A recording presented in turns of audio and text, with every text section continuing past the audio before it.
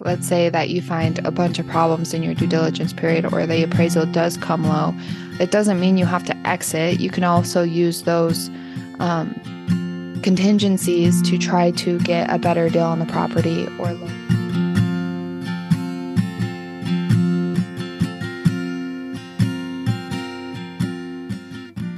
Welcome to the Break Free Real Estate Podcast, your daily guide to financial freedom through real estate. I'm your host, Jocelyn Kaufman, and today I'm here with my co-host, David Robinson. And today we're going to talk to you guys about how to bulletproof your real estate contract, particularly as a buyer, as an investor. So, David, what are things when you're with an investor, when you're representing an investor, what are things that you want to make sure are in the contract to protect your client? I'll steal the most obvious one from you, and then you'll have to come up with something more creative. But for me, the number one thing that you want to make sure that you have in your contract is a reasonable due diligence period that gives you an opportunity to back out of the contract if you find something wrong with the property or challenges with the property that were unexpected, or you run into financing issues. And it gives you an opportunity to back out of the contract if there are any of those problems, and do so without losing any of your earnest money. So I think that's the number one way. And I guess that's more of like how to protect yourself in a contract. I'm not sure that that's really like, hey, this is how I want to bulletproof it. But at least a high level thought there. Yeah, I think making sure that the earnest money you're putting down is protected, making sure you have enough time for due diligence, like you're saying.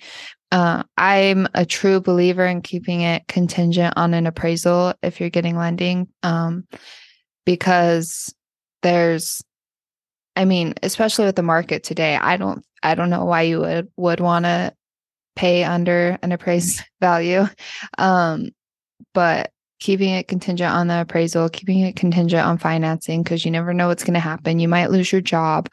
And also too, if those things come back, let's say that you find a bunch of problems in your due diligence period or the appraisal does come low, it doesn't mean you have to exit. You can also use those contingencies to try to get a better deal on the property or lower the price to the appraised value, or lower the price, the amount of the repairs that are needed that you found in due diligence. And so by bulletproofing the contract, by having deadlines you can work with, having your earnest money protected, and keeping it contingent on as many things as possible, you're going to be the utmost protected by doing that.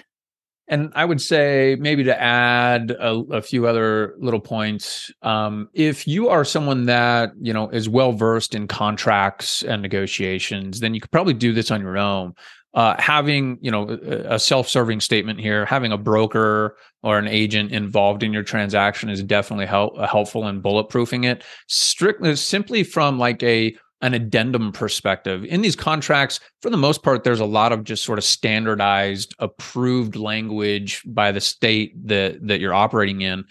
But when you start writing addendums, a lot of those are just free-flowing statements that are being made. And one thing that I've learned over the years is to really just be very clear and concise when writing those addendums. So using the correct legal language, and there's different terms that can be legally interpreted in different ways. And so I think you need to be careful about the language that you're using in your addendums.